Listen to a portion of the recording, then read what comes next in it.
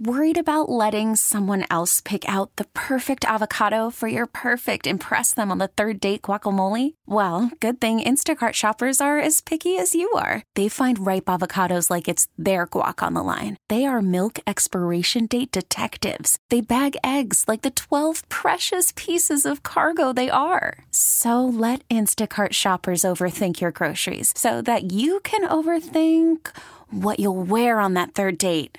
Download the Instacart app to get free delivery on your first 3 orders while supplies last. Minimum $10 per order. Additional terms apply. Stephen and Joanne here. Time for another second cup because one cup of us is just not enough, Joanne. There you go. We got a great podcast coming your way today. We got Kirk Gibson coming in. I am so excited. Great Kirk Gibson. We're going to have to ask him about that home run, in 84. That Can't forget that, right? His arms up in the air. Of course, his latest opponent is Parkinson's, and he's doing amazing work to raise money and all that for Parkinson's. So in just a little while, he's coming in the studio. We're going to talk to him about that. Also, your favorite 90s sitcoms. That was a great year for sitcoms. And there's so many great ones out there. So we're going to talk about which ones kind of rank the highest in different places, not just which ones were the best ones. Plus, there's some controversy on the list because there's one... Oh, that was left off the one list? sitcom that was left off that arguably is a 90s sitcom. And what's the deal with that? It started in late 1989. 80s. All right. So we'll talk about that. But first, you have been very busy this week, Stephen. I was out yesterday at Dodge Park number 5 in Commerce to get an update on Scarlett's Park. I got to show you around. Now, your first impression when you saw it, because I've been talking about this. You've known me, for 20 years, but for the last 3 years, we've been raising $1 million to build this. So you've been hearing me talk about it for the last 3 years. So when you actually saw the bill, what was your first thought? I don't know what in the world are they doing because it's so out of me. No, we ask ourselves that a lot too. Well, no, I'm telling you, when you're not in the construction business or the creating a playground business, it's a marvel to watch them put all of you guys dig these holes and put the pieces in and the support system, and you are creating a playground from nothing. It's amazing. Well, just to take a little backtrack on this, Scarlet Smile is named after Scarlett, my granddaughter, 6 years old with spinal muscular atrophy. Essentially, she doesn't have any muscle. She's missing a gene that builds muscle, so it puts her in a wheelchair. But she's like every other kid. She just wants to have fun. Yes. And we found that the playgrounds that are built for what you quote, unquote, special needs kids tend to be isolated. They put them over a different area to kind of keep them away from other kids on their playground. I don't think that's done on purpose. No, I think the thought was, well, we need to keep them safe. You got to put them over here.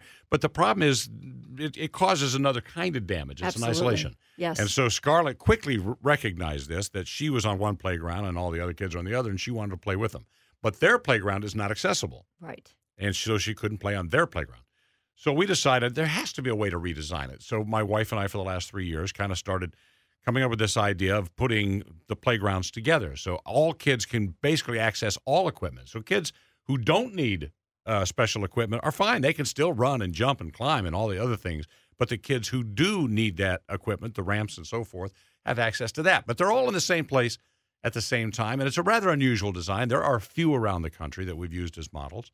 But this has been really ambitious, and there's nothing like it. I can absolutely guarantee you nothing like it in Michigan. It's phenomenal to see. And we did a Facebook Live from there on Tuesday morning. So you can get an idea if you haven't checked that out. It's on WMC's Facebook page and mine too and yours too. You can check out what it looked like on Tuesday. Yeah, now, you may be listening to this podcast days and days from now, and you're hoping within days to have this thing up, Stephen. Yeah, all the pieces in place. Friday, the end of the week of August 12th, we're supposed to pretty much have all of the equipment in place. Now, there's going to probably be a little minor things that have to be done. But you got to keep in mind, in order to put this thing in, I lost track, but I think we have about almost 400 post holes. Wow. It's almost 3/4 of an acre, 400 post holes, and these all have to be 12 inches around and at least 40-inch deep. Some of them are 5 feet deep. Wow. Because they have these huge, basically umbrella structures that go up above the whole playground.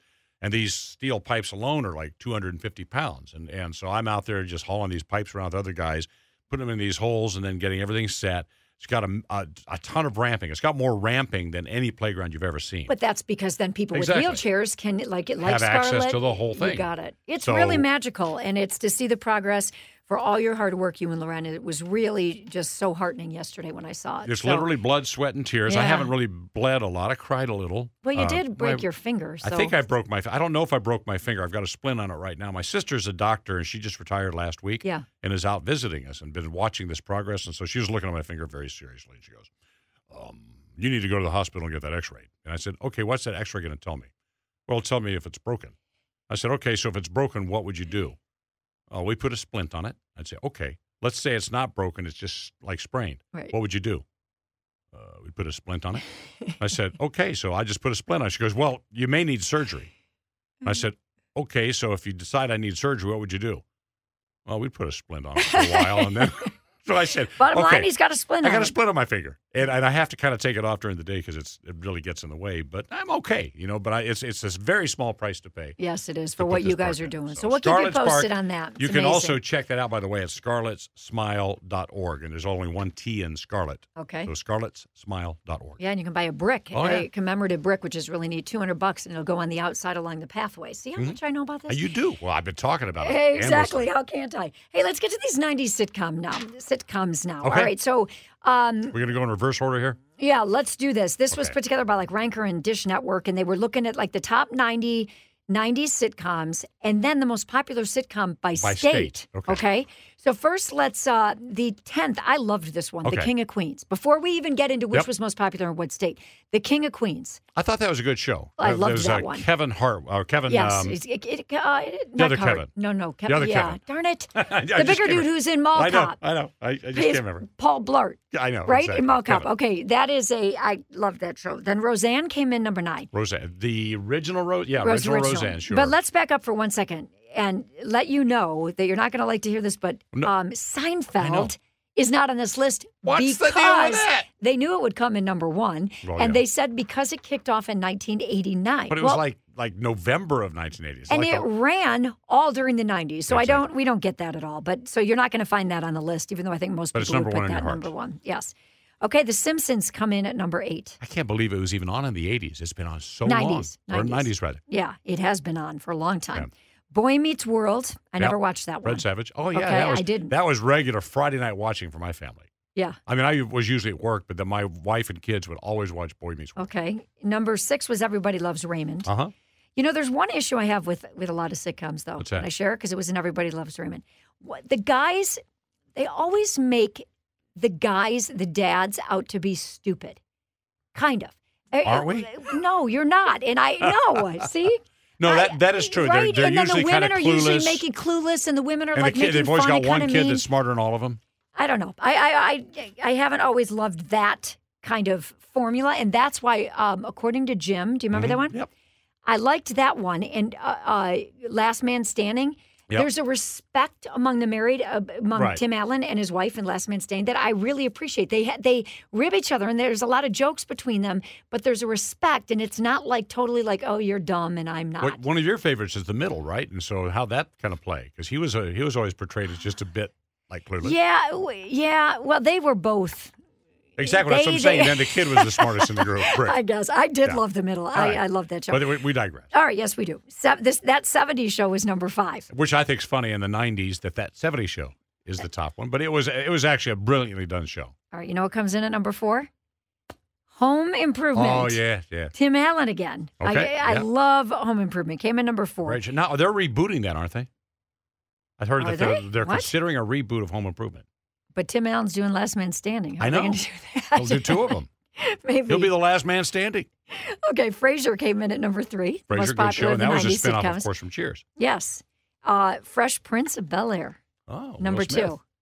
But interestingly, that Uh-huh. did not come in as the most popular in Pennsylvania, which Philadelphia, of course. Was where- No. Remember, he mentions Philadelphia. It takes place Well, which there. is funny because Home Improvement did come in number 1 in Michigan, which is where it was based, allegedly. It did. So Home Improvement was the number 1 most popular sitcom in the state of Michigan, Michigan, and the which fourth in the makes country, sense sure. to me. All right. And the number 1 sitcom, which means that it was the most popular in the most states. Like 12 states or something. Can like you that. guess it? I think it has to be Friends. It is Friends. Yeah, number 1. Now, if it was Seinfeld, I think Seinfeld would have, if you would have included that in the mix, It I probably think that would have run been away Seinfeld with 1, it. then Friends 2, and then kind of down that. Yeah. But yeah, so Friends was number 1. So now you know. And you have my take on the formula for sitcoms. All right.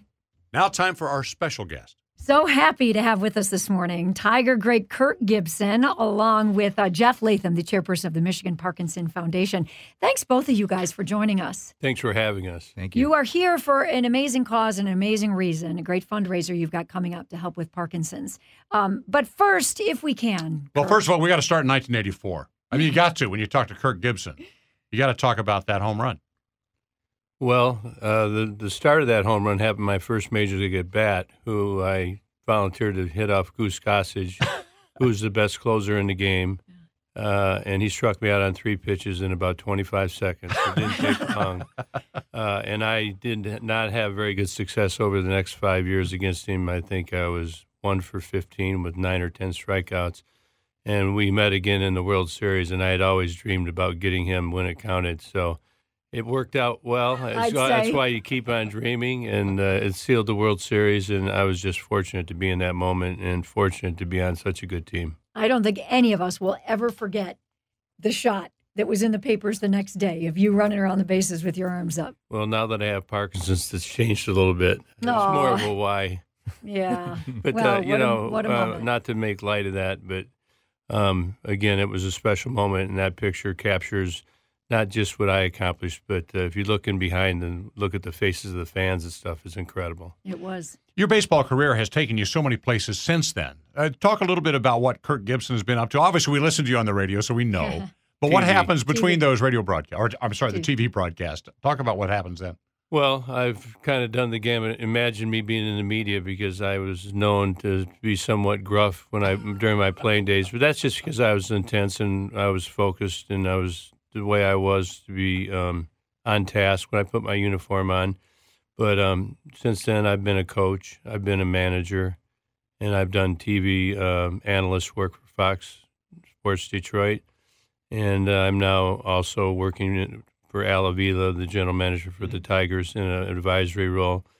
So I'll do the TV tonight, and I'll run over to Erie, Pennsylvania for 2 or 3 days and evaluate because you have to make decisions. Obviously, the Tigers are in a rebuilding mode, and hopefully I can shed some positivity and some light on some young men that will get us back to the 84 feeling. Is it tough for you to watch a season like this? Or to you, is it just this is part of rebuilding? It is what it is. Don't get too upset about it. It is what it is to an extent. It's tough because you feel for the guys. They put so much effort in there, and you want them to learn. And then you have I've been in professional baseball since 1978, so my physical ability has waned, but my wisdom and knowledge has gained just through experiences and through being touched by so many great gentlemen, men and women that have passed upon me what they learned. And what you want to do is you want to try and help. At the same time, it took me all these years to learn that, and I have to have an understanding that it's going to take time for them, but if you can help accelerate that, it'll help us get to the promised land sooner.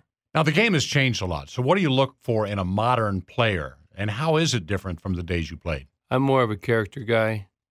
I'm looking at who's going to help us win the tiebreak. When you see a guy, he runs around and he slides into a base and he's just out or he's just safe, why? And those are the things that I've always focused on as a competitor. How do you beat somebody that's better than you? It happens all the time. So that's my niche. That's my angle. I always saw myself as performing better in those situations and at my best, and I try and pass that on. The game they say it's changed, but in reality, it hasn't. There's rules. The thing that's unique about baseball, if you look at every other sport, everything's defined. The rinks are all pretty much the same. The basketball courts are always the same. It's 10 foot. Baseball, it's not that way. There's the dimensions change. Everything changes. The way the ball comes in, the angles, and it's a unique ball game. And some people say it's boring, but is chess boring? I mean, I call it challenging. You want to play cards? You want to play fish, or do you want to play bridge? I mean, it's just how engaging do you want to be. It's very challenging, and it's a checker game that's amazing and fun to play. You bring up a great point. You got your football fields the exact same size everywhere. You've got different ballparks, and it's you got to hit it a lot farther at Comerica Park than you have to at another park to hit a home run. Yeah, but it allows you other benefits. The doubles and the triples are going to be more there. Base hits are going to be more, so contact is more important. And then outfield defense is going to be important. So you always look at the rules of the game. You look at your opponent. You look at the task. Do you feel 100%? Do you feel 80%? Somehow you got to find a way to put the barrel on the ball, put backspin on the ball. If you're at the plate, you have to find a way to catch the ball. You have to pick it up. You have to make a good throw to Trammell or Whitaker so they can, they're their best athletes. And, most of all, you have to stay motivated and you have to be committed and you have to have perseverance. And, you can say that you do, but you will be tested over time to find out if you can do it. Now, this brings us into the subject that we're here to talk about. You talk about being motivated. You've got to persevere. You've got to beat an opponent that may be stronger than you are. So here we are, Parkinson's. Talk about how you found out you had Parkinson's and what you've done with that opponent since then. First of all, I want to just say, and there's maybe many people or a few people that are going to, this statement's going to make sense to. I tried to deny it for many years. I was diagnosed in 2015, but I can think back to 2007 when I was shaving with my right hand and my left hand started to clutch, and I thought, that makes no sense at all. And this little signs came on, and I kind of tried to write them off as athletic injuries. I didn't want to admit it, and then it all culminated on opening day of 2015 when I was on live TV, and I virtually was locked up with anxiety, something that I'd never really experienced before.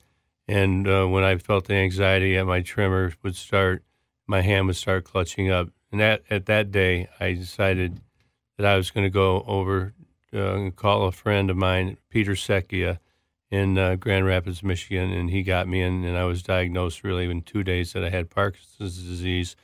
And then what? First your first thoughts are, you think you're going to die. You don't really. I wasn't very aware of what the disease was, so that's certainly something that we want to promote. That we want people to understand and be aware of signs, not only that they may have, but others may have. Then where do you go from there? You see a doctor. There are medicines that you can take. There are therapies that you can take, and you have to decide, just like any other foe, that you're going to stand up to them or not. You're going to get socked. You got to get up. It's a mental disease as well. I'm just saying that as a figure of speech. It's a neurological disease that affects your movements and your coordination. And, mentally it's tough because, I see myself as an elite athlete, and all of a sudden, you find yourself, you think you're invincible, but you're not. And, you got to decide whether you're going to get up and try and kick back or whether you're going to succumb to it. And then the other part of the disease is the caregivers. Who's going to take care of you, and you feel like you're burdening them. And it's very, very tough mentally. You feel guilty about it. And there are ways to deal with that as well. So I started my foundation, the Kirk Gibson Foundation, in 1996. I awarded partial scholarships to 4 men and women at Clarkston High School and Waterford Kettering High School. I've been doing that, but I redirected it at that time, and we've raised about $3 million, and we've got a lot of money at work to help people deal with the news they may get and research as well. That's fantastic. How are you doing today? It's been 4 years since you were diagnosed. I'm fine. I know what I'm up against. I get frustrated at times. I try and stay moving. First of all, when you're diagnosed, most people are going to try and hide it. I came right out because I knew that was a burden on my mind, because people are going to look at it and they're going to say, "Oh, what's wrong with Gibby?" Right. Because my speech it's tough. Like, I have to do speech therapies, and so before I I go on the air. Sometimes I go do the ahs and the all that stuff. And Matt Shepard's looking at me like, what's wrong with this guy? Or I may have to do it in the middle. I may have to do it in the middle of the game. But and you have to work on your posture. So I'm doing good. It's a challenge. I've taken it on. But more so what I've taken on in conjunction with Michigan Parkinson's Foundation and Jeff Latham right here, we've joined together. I've always believed in teamwork. I've always believed if you're doing a puzzle, we've all done them and we've all gotten stuck. And Jeff walks by and puts one piece in, and the next thing I put the next 10 in. I just think together we can achieve more, and that's why we've formed this collaboration. And we're going to have this gala on October 19th. And you can go to evsp.org. It stands for Everybody versus Parkinson's. And, we'll get together and we will help people, make people aware what Parkinson's disease is, and we'll be there to help them if they are diagnosed. We'll talk more about that gala in just a second, but since you've introduced Jeff Latham, the chairman of Michigan Parkinson's Foundation, we'll bring him on in here. Jeff, what does it mean to have a guy like Gibby on board with your mission? Because I know with a foundation, raising money is a tough thing to do. You got to convince people, first of all, to care. And now you got one of the most beloved athletes in Detroit history right there beside you, helping you make that pitch. Having a champion for not only the baseball but the fundraising is incredible. It brings such an energy to the fundraising efforts, and it's a lot easier to get into the door of some place when you say, Kirk and I would like to meet with you today. So that's been amazing. And the other piece of it for me is my father was diagnosed with Parkinson's in his mid-40s and passed away at 61. And I represent the other side, the patient advocate taking care of my father through that time. So talking about that puzzle fitting together, I see the other side of how it affects families, and it's just a great collaboration to see both sides of it, because it is quite a connection between the two of them. It's a journey, and for caregivers, it is so difficult. Are there resources out there? Are there enough of them for caregivers, Jeff?